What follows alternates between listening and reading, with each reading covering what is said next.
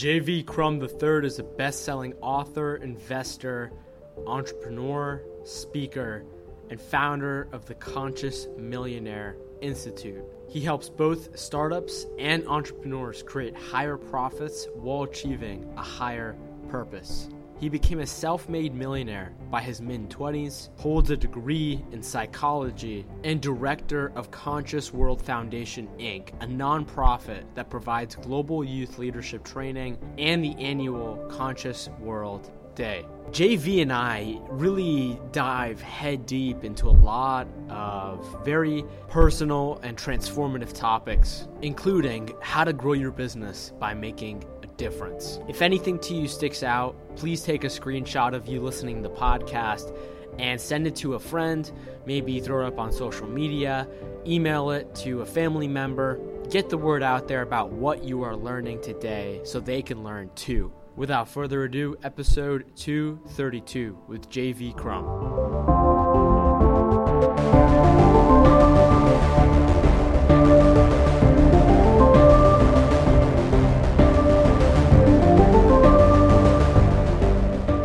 So JV, the first question that I always ask my guests is, how do you spend your time here on planet Earth?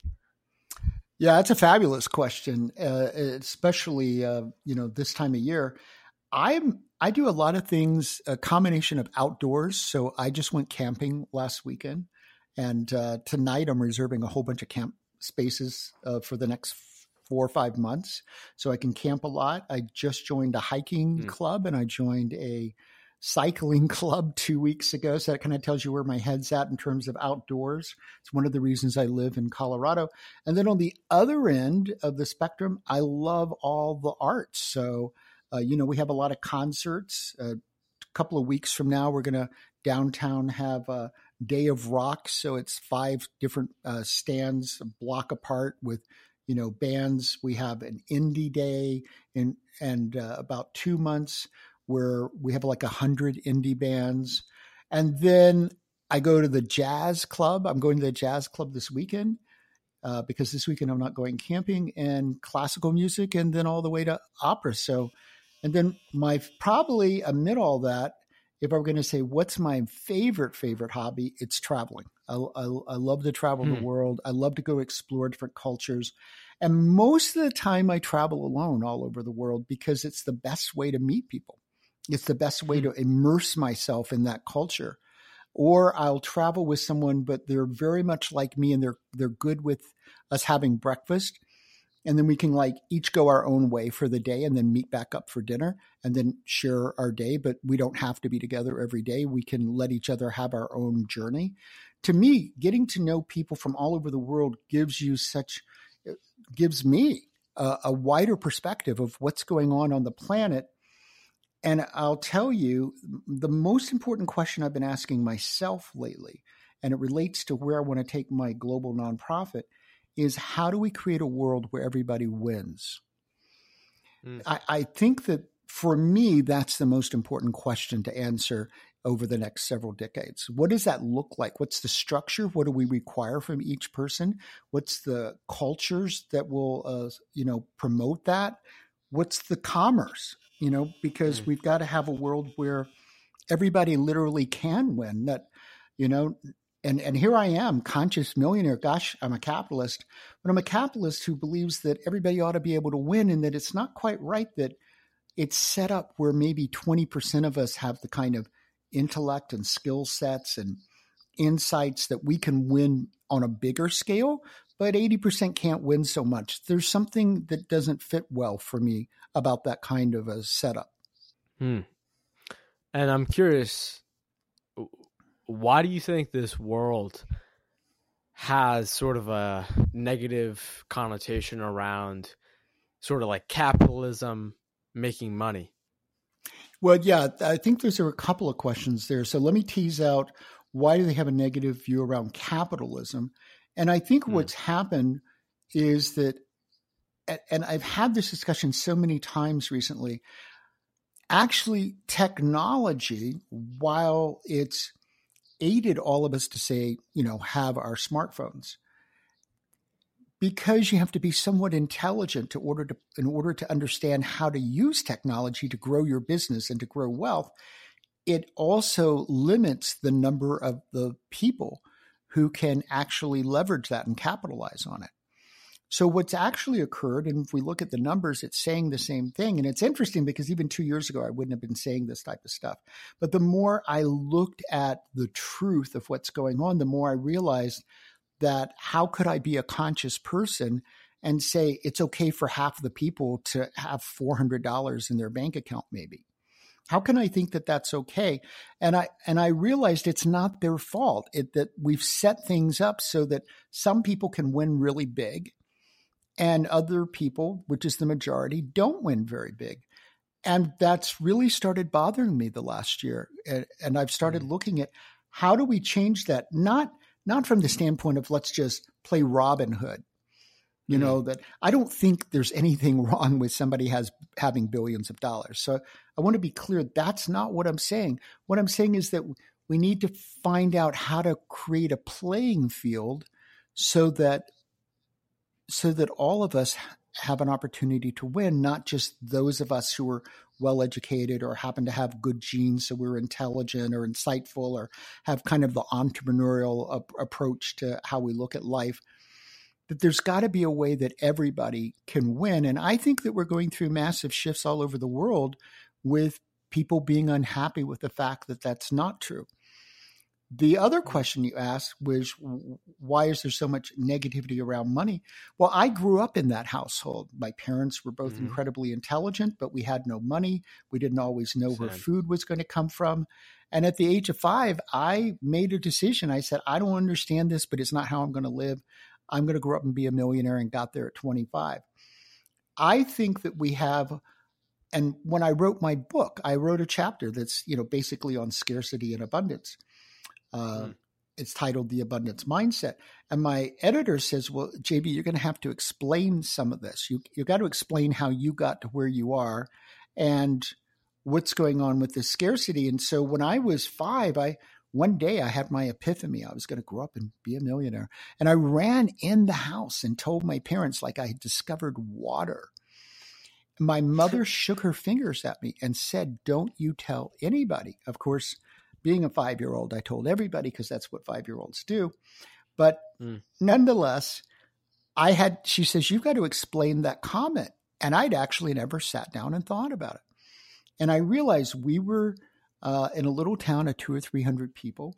We lived across the street from the church. We were the family that kind of ran the church. And trust me, in a little country town, there's a family that runs the church. I mowed the lawn. I played the piano for Sunday school. My parents sang in the choir. My grandmother was communion steward. My mother wrote the Christmas plays. I mean, we were it. And we were there 3 times a week. So what my mother was really saying, and it really related, and I bring this up a lot because I know I'm not the only person with this background that impacted me. And what she was really saying is, I don't want you to grow up and be a bad person. And in her mind, if somebody had that much money, they must be criminal. They must be swindling people. They must be a dishonest business person. And she didn't want her son to grow up and be that way. Now, fortunately, I didn't internalize that because I was just determined to get out of this situation.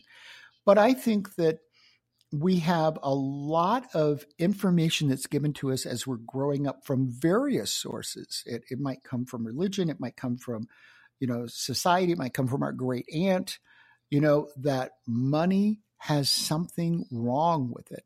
And that it's like you're taking some other person's piece of the pie. And I had to think through that one. We're not. Because wealth comes from adding value to other people's lives. That's where most wealth comes. Yes, there's some trading that happens in a split second in the stock market, but that's not where most wealth is actually created.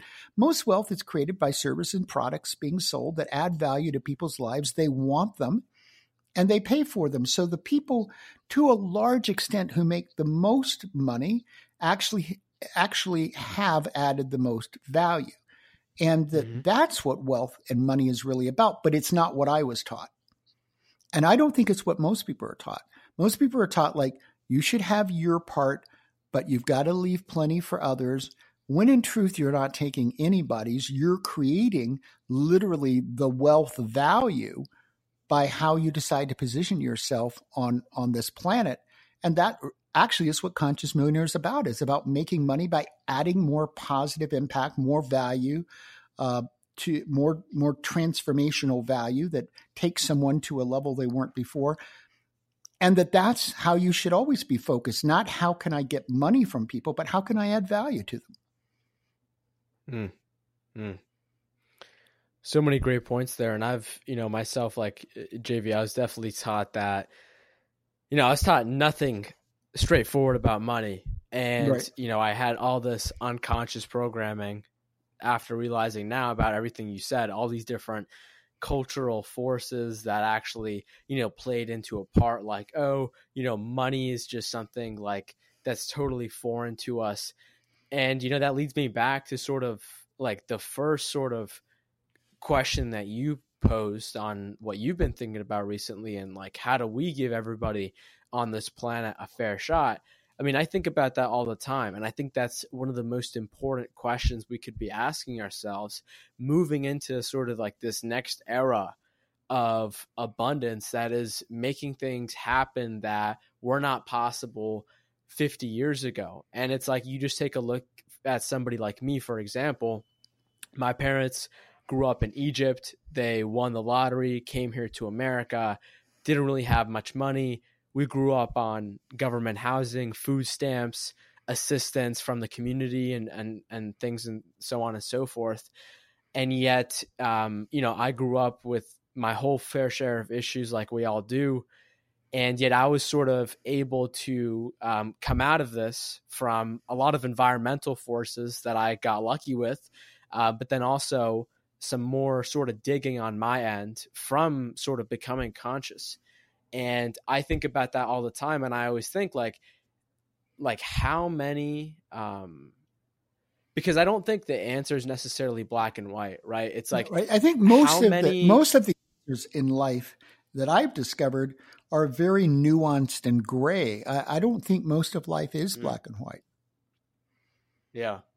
Yeah, totally. And what I was going to say is, how many, for example, people that, were living on their lives, and, one of them, let's say it's a mother, she gets pregnant, and, she's in a good place and she's able to provide for that child, versus, sort of like the worst case scenario of what could happen of, somebody, a mother out on the streets, possibly have some addiction issues. And it's just like, people are faced with certain issues in life, but how they respond is often, the variable, because there's always the person who had that exact same thing happen to them and they became unbelievably successful, versus the person who, may have had that same scenario and didn't. And it's just like, with the question that you posed of how do we actually, create like an equal playing field for each person and give them the shot,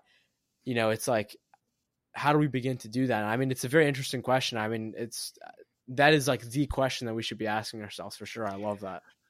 Well, I think that there's two aspects to the answer, and because I always think in threes, I'm sure there's a third, but there's two that I've been focused on. And one is, how do we structure the opportunity? How do we structure the economy? How do we structure capitalism? What's it all about?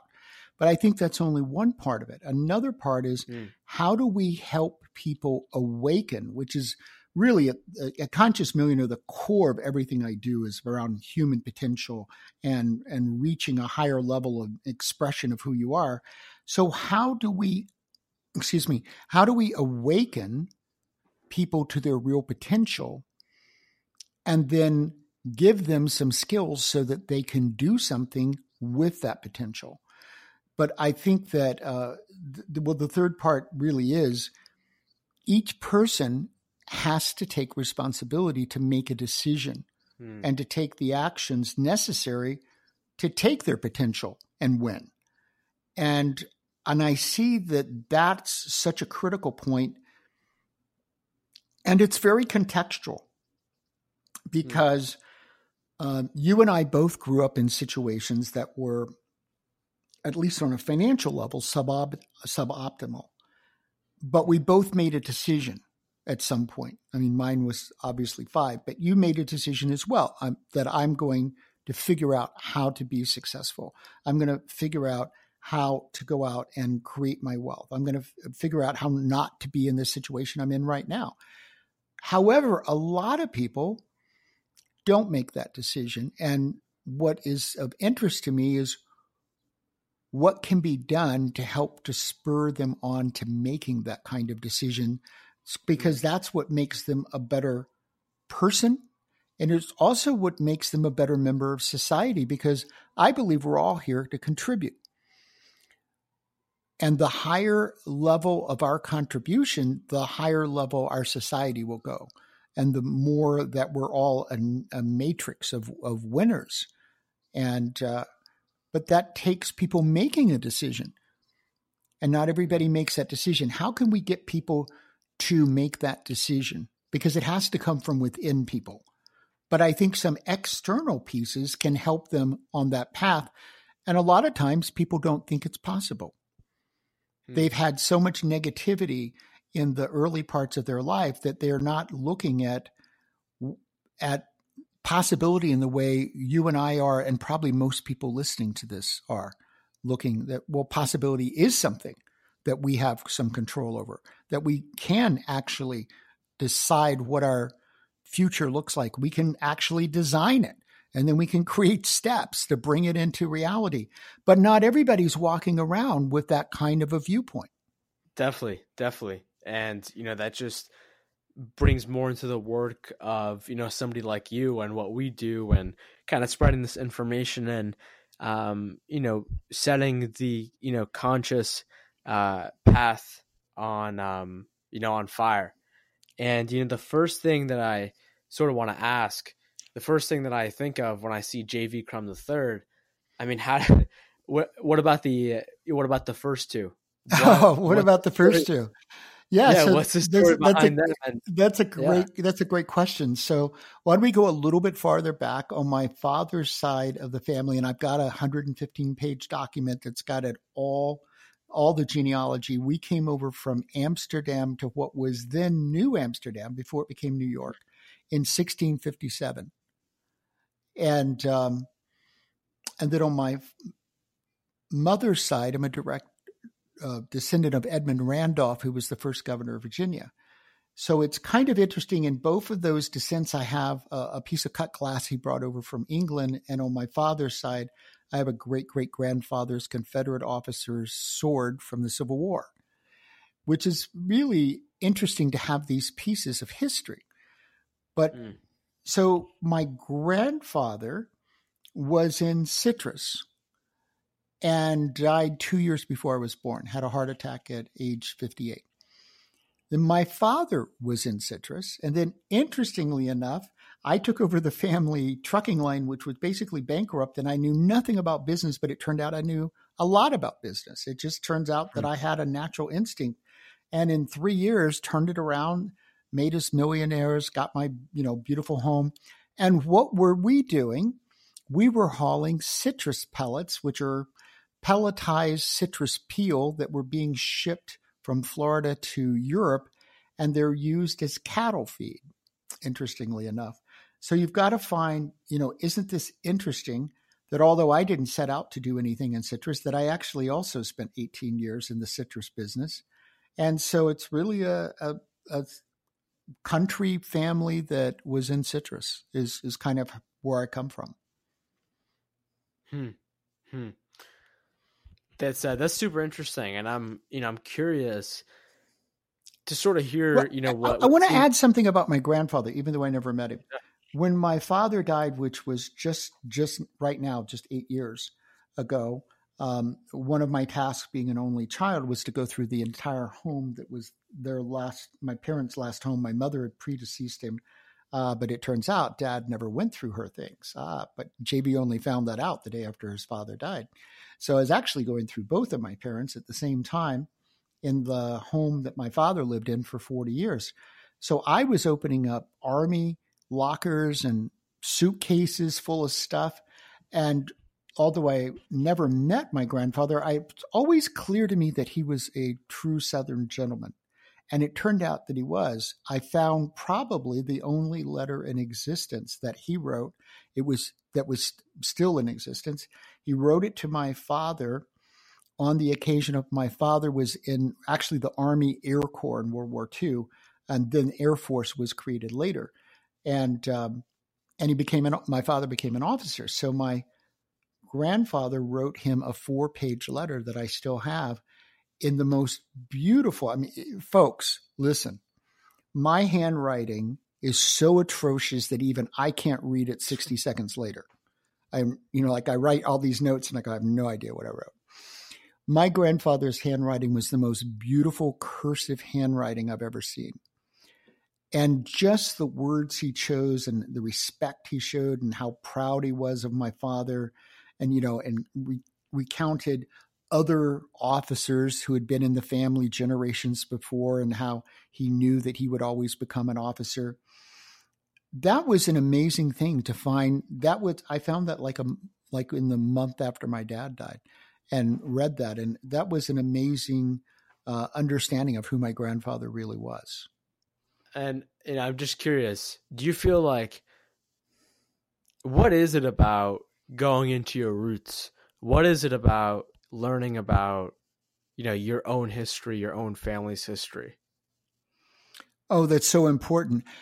To me, because I grew up, even though as an only child, most of the family on both sides lived nearby, and my grandmother lived with us. So every weekend we would go from being a family of 4 to about 20 people. And this was just, this was a regular thing.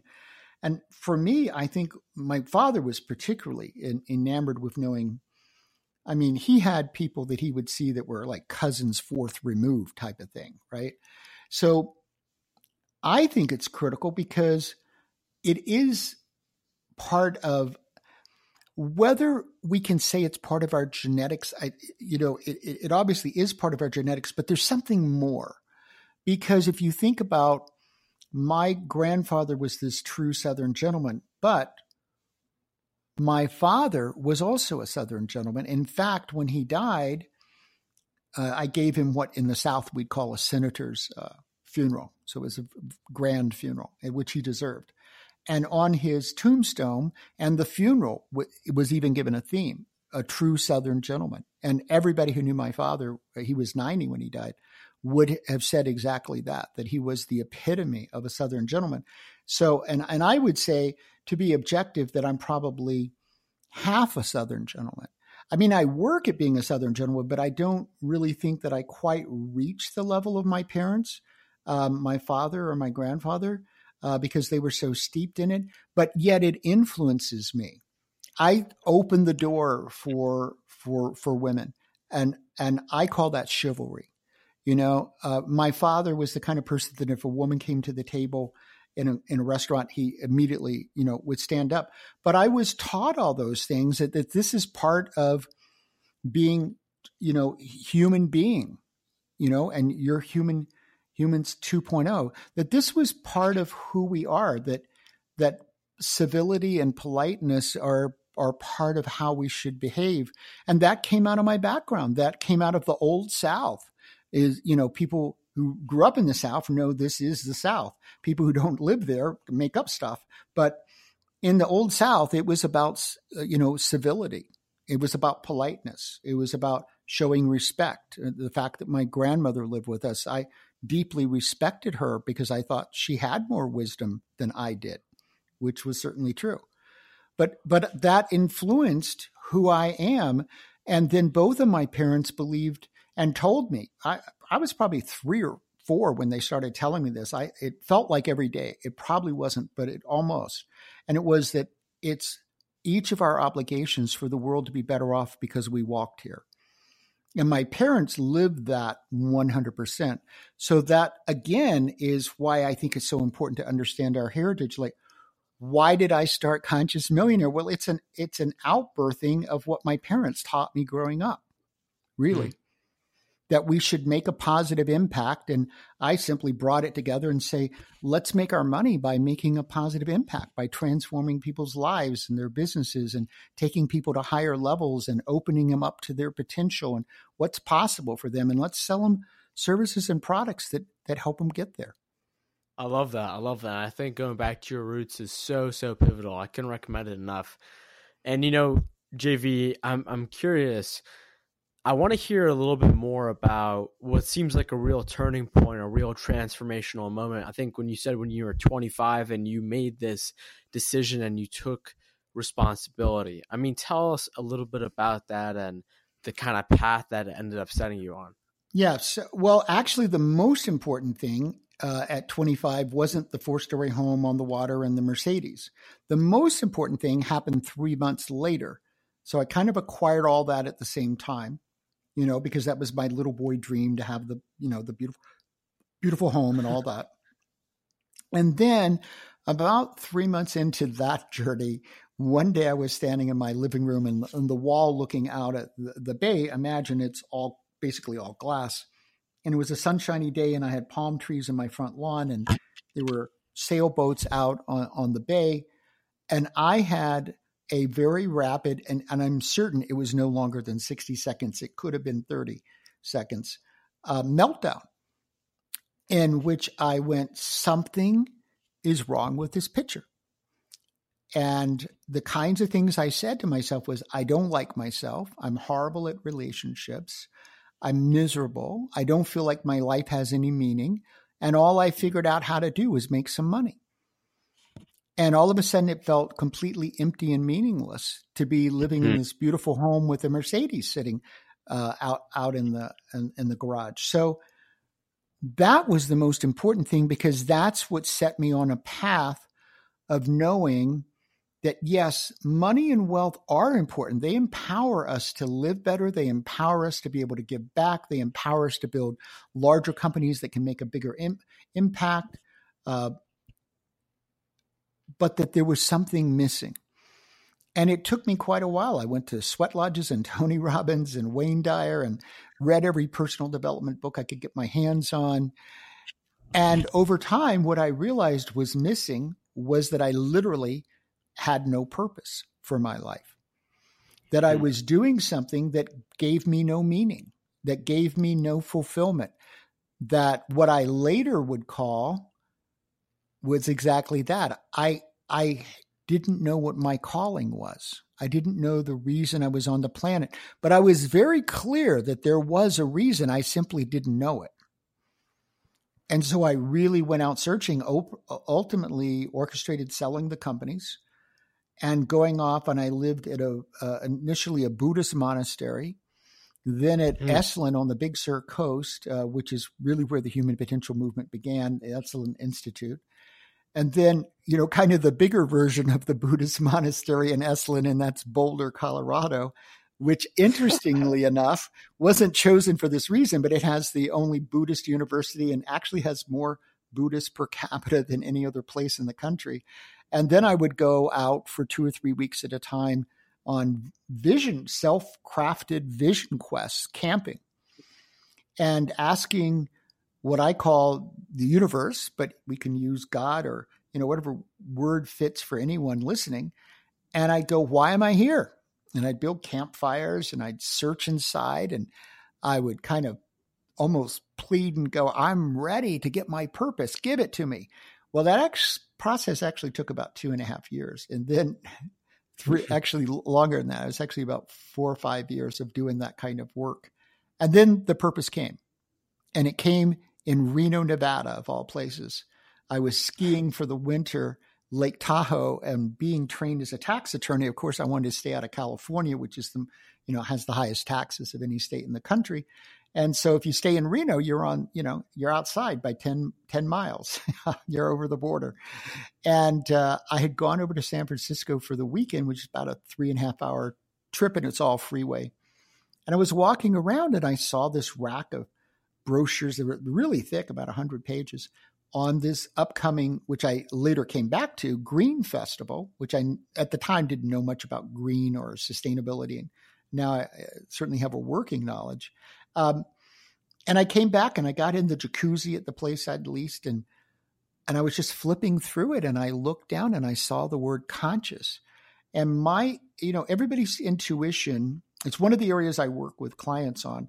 Everybody has their own patterns, and I love helping people discover those, because once you discover them, you know if your intuition has a high probability of accuracy.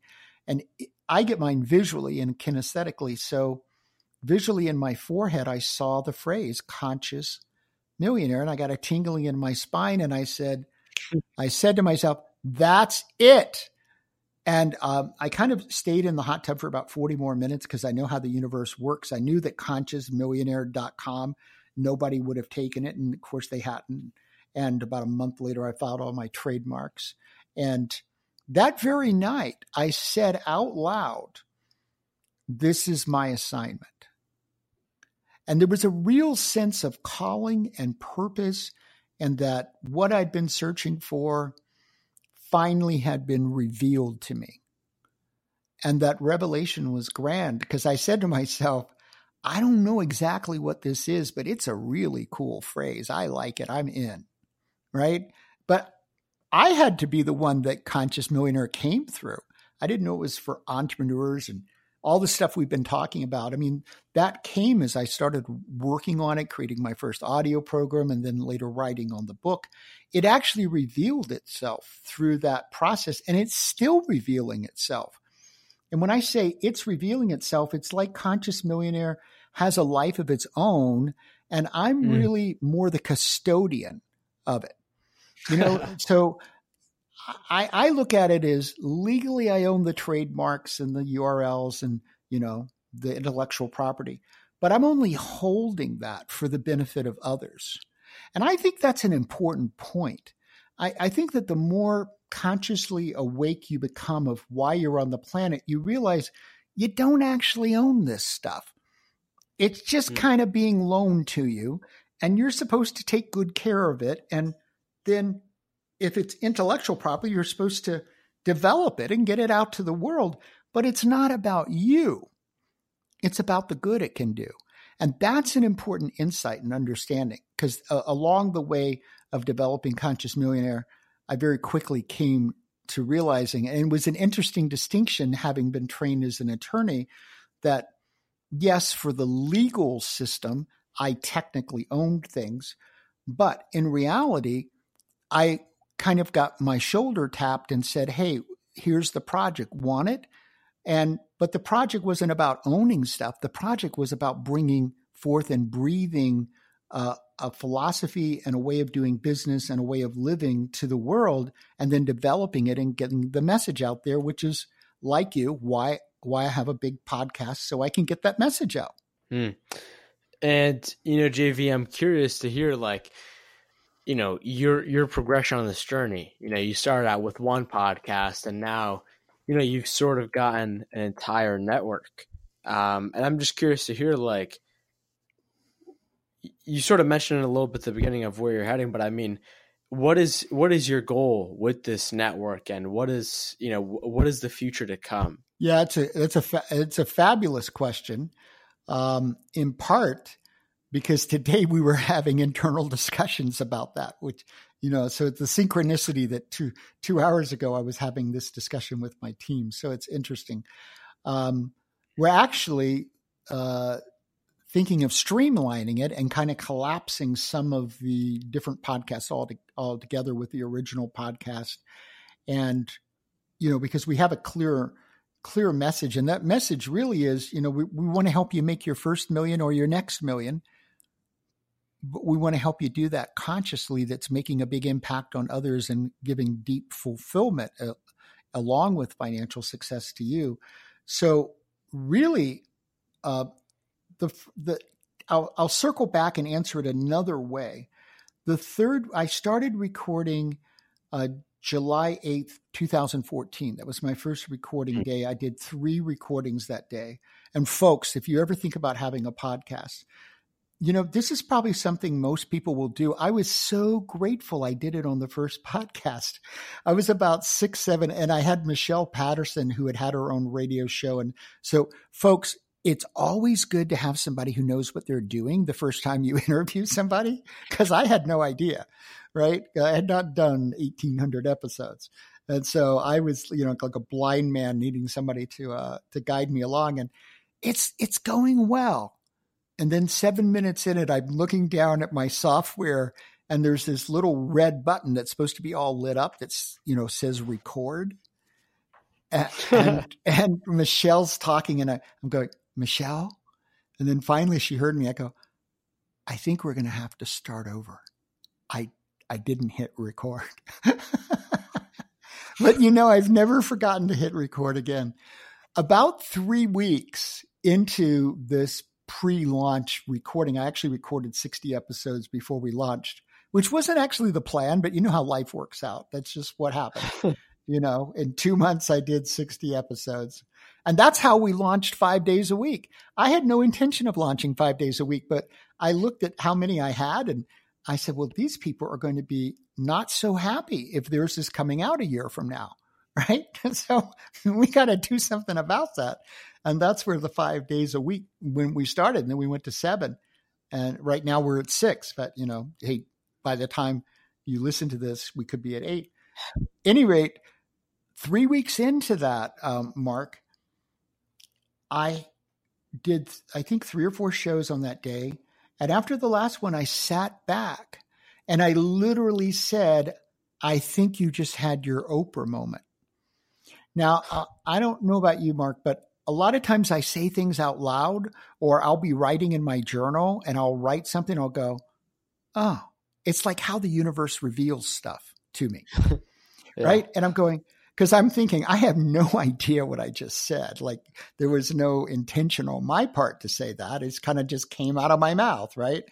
And then I didn't say anything for about a minute. And of course, I have to say the first thing that hit me is, well, gosh, that woman made billions of dollars just talking to people. And then I realized that wasn't it. I said, I think you found your deeper calling. And I thought it was Conscious Millionaire. And so that's a long way of answering your question. I am just abuzz with interest in everything media, and I really want a TV show. So I think that this podcasting is just preparing me for more things to come. But I love it. And I know that you know this too, Mark. It's the best gig in town. You get to talk to interesting people. And by golly, for reasons you can't explain, other people listen to it.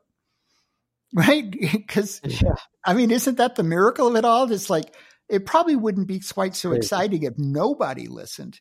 But both of us have had millions and millions of people listen to it. And that to me is like a miracle that actually happens. Dude, I totally agree with you for sure. And I'm curious, to hear what has, a daily podcast, basically, what has that done for you? Not when it comes to like business or marketing, but I mean, just you personally and how you approach it. Yeah. So that's a great question. This last 6 months, I've been evolving how I do it. How it's affected me. Well, first of all, you've got to get all those recorded, right? So I'm a batch kind of guy, and I'm a grinder, and people go, you're just a machine. So for the longest time, like the first couple of years, I would do like 10 shows in a day, record 10 shows, and I'm talking hour sessions. And then I decided, I know, even now I laugh about it, but I still do days with 8 today. And then I decided that I thought that 7 was the optimal. So I kind of went to a 7 show format where I would do 4 shows, an hour break, and 3 shows. And some days when I'm really crazy, I'll go ahead and schedule 8, in a day. But but now I'm doing a lot more sales and marketing for my private coaching and group programs that we're doing, and I'm about to launch a mastermind. So I'm reserving the first half of my day for those kind of conversations and meetings. So now I'm typically, I have everything that I just yesterday scheduled everything for the next 2 months, the open spaces, and now I'm inviting people to them. And most of the days are only 5, but then I'm doing them in a row. And some of the days are 6 and 7 still. So it taught me how to produce, to be honest with you, because I laugh because I want to do this TV show. I'm really serious about that. And I go, a lot of people do the talk TV show and they only do one a day. I said, we're doing 7 shows a day. I love doing those 7 shows or 6 shows because I get to see something my podcast producer never sees, the audience never sees, and I get to see and experience a completely different show in a way. And it's the synchronicity because, as you well know, somebody might sign up 2 months in advance to do the recording, right? So people simply, you send them you invite them, you have the pre-interview with them, however you handle that. And then they choose a day that's right for them. So it's very interesting to me who these 6 or 7 people are because they didn't all sign up in a day. Typically, they don't know one another. Typically, I don't know most of them these days. And there'll be messages and insights that I get. Like, this is not uncommon. Where I'll have 7 shows and 3 people, because I ask everybody what book they'd like to recommend, right? And there'll be like 3 people recommend the same book. Now, this is my private joke with God. I go, God wants me to read this book, and I'm on Amazon ordering it that night because I believe I'm obviously supposed to read it.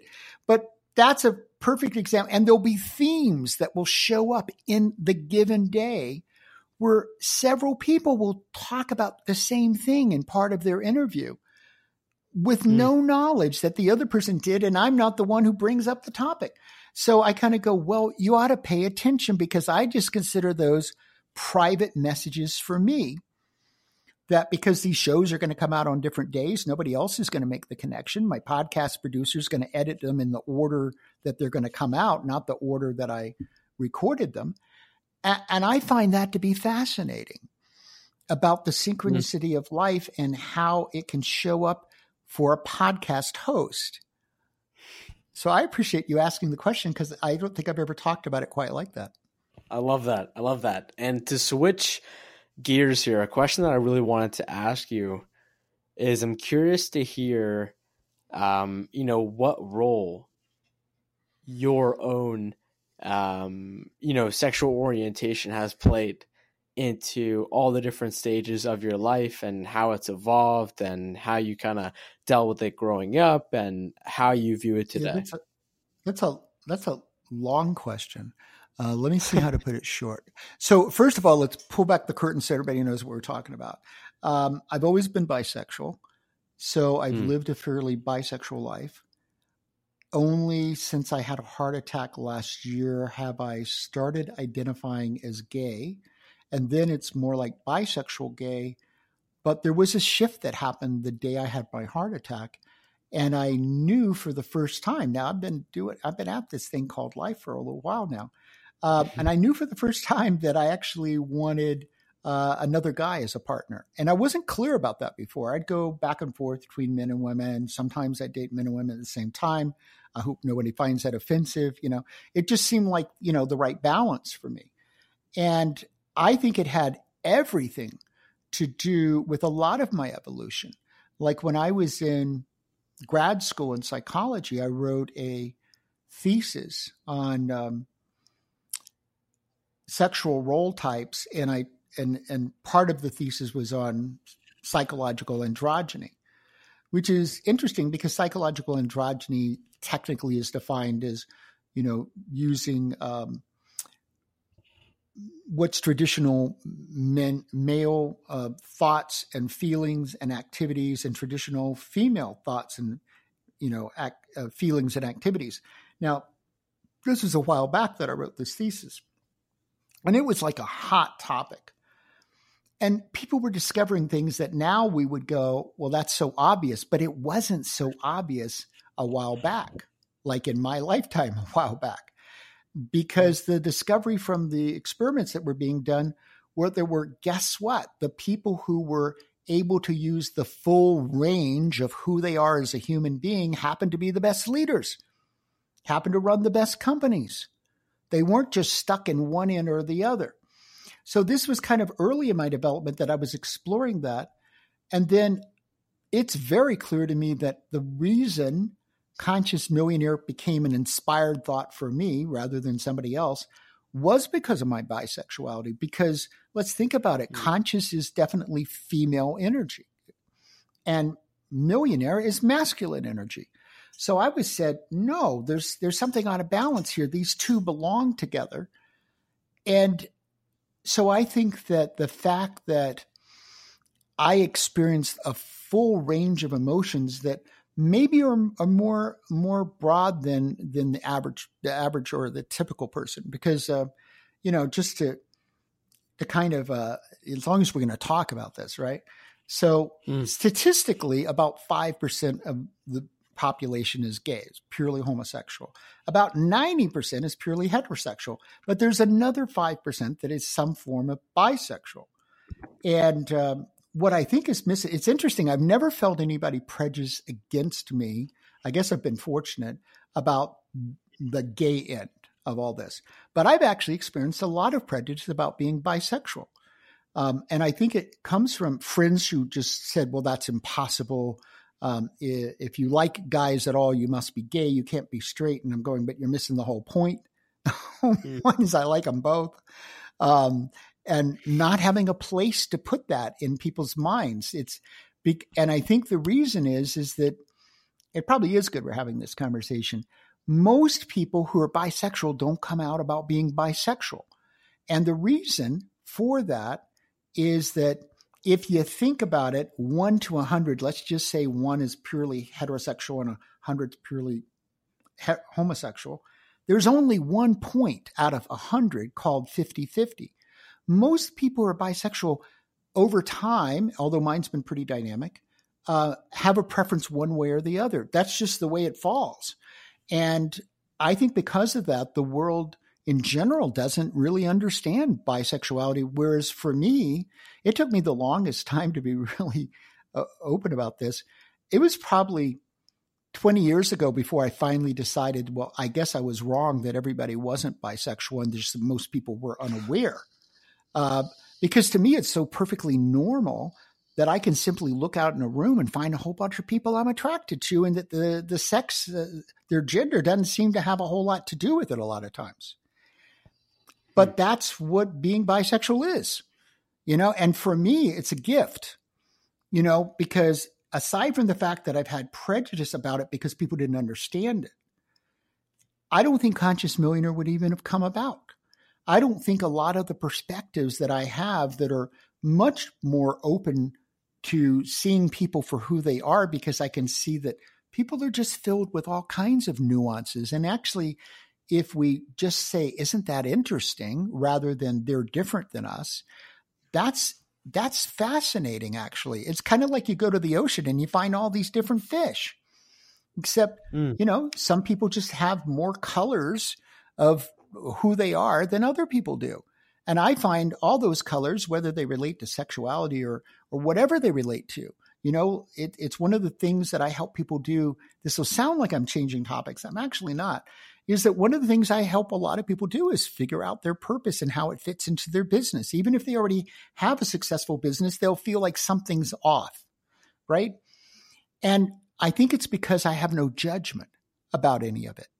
It's like your purpose is your purpose. And I think it's divine. And I think it's why you're on the planet. And I think when you really discover it and bring it into your life, into your business, that you're going to flourish in a way that you won't otherwise. And I think if I hadn't gone through what I've gone through in understanding who I am sexually, I don't think that I necessarily would be able to accept other people in such a broad way. And I think that's a good thing. I think that's awesome. And I think, part of life, what it's all about is, sharing our perspectives. And I always like to have, people on my podcast that may not necessarily look like your everyday successful person, speak up, because I think that, there's plenty of people listening to this podcast that, might have fallen in some similar shoes as you. And I think when you share your perspective, no matter how diverse your background or your story is, I think it's all just a part of, helping this world become more conscious day by day. JV, thank you so much for coming on. The last thing that I do here is have my guests leave the audience with a self-inquisitive question that they can sort of ask themselves. Well, I want to circle back to a question that I brought up earlier on about what I've been pondering and ask you. What is it that you can do with your life and your business that will help set up the world so that truly everybody can win? What does that look like for you, and what can you do to contribute to it? That's a great question. So, JV, where's the best place for people to reach out, learn more about, the abundance of shows and content that you have?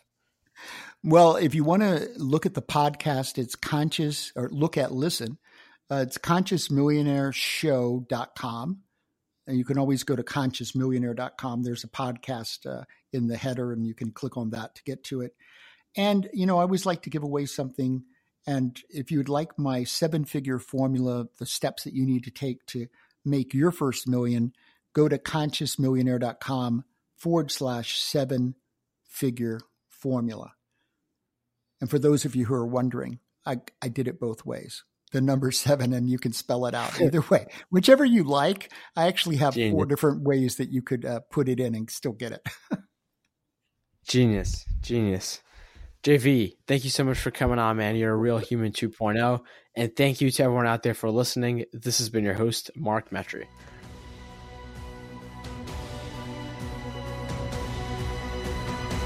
Damn, you made it till the end of the podcast. That's really rare in the age of digital distraction. This really means the world to me. I really hope you enjoyed it. Feel free to hop on over to my website, Mark Metry, or message me on social media. I'm on Instagram, I'm on LinkedIn, I'm on Twitter. My name is Mark Metry, MarkMetry. I'd love to hear from you. I'd love to hear what you learned in this episode, and I'll be sure to get in touch with you. And if you really, really love the podcast, I'd highly appreciate it if you went on iTunes right now and left me a review. It helps way more than you know. Let's get this Humans 2.0 grassroots movement going. Woo! Get out there and do something impactful today.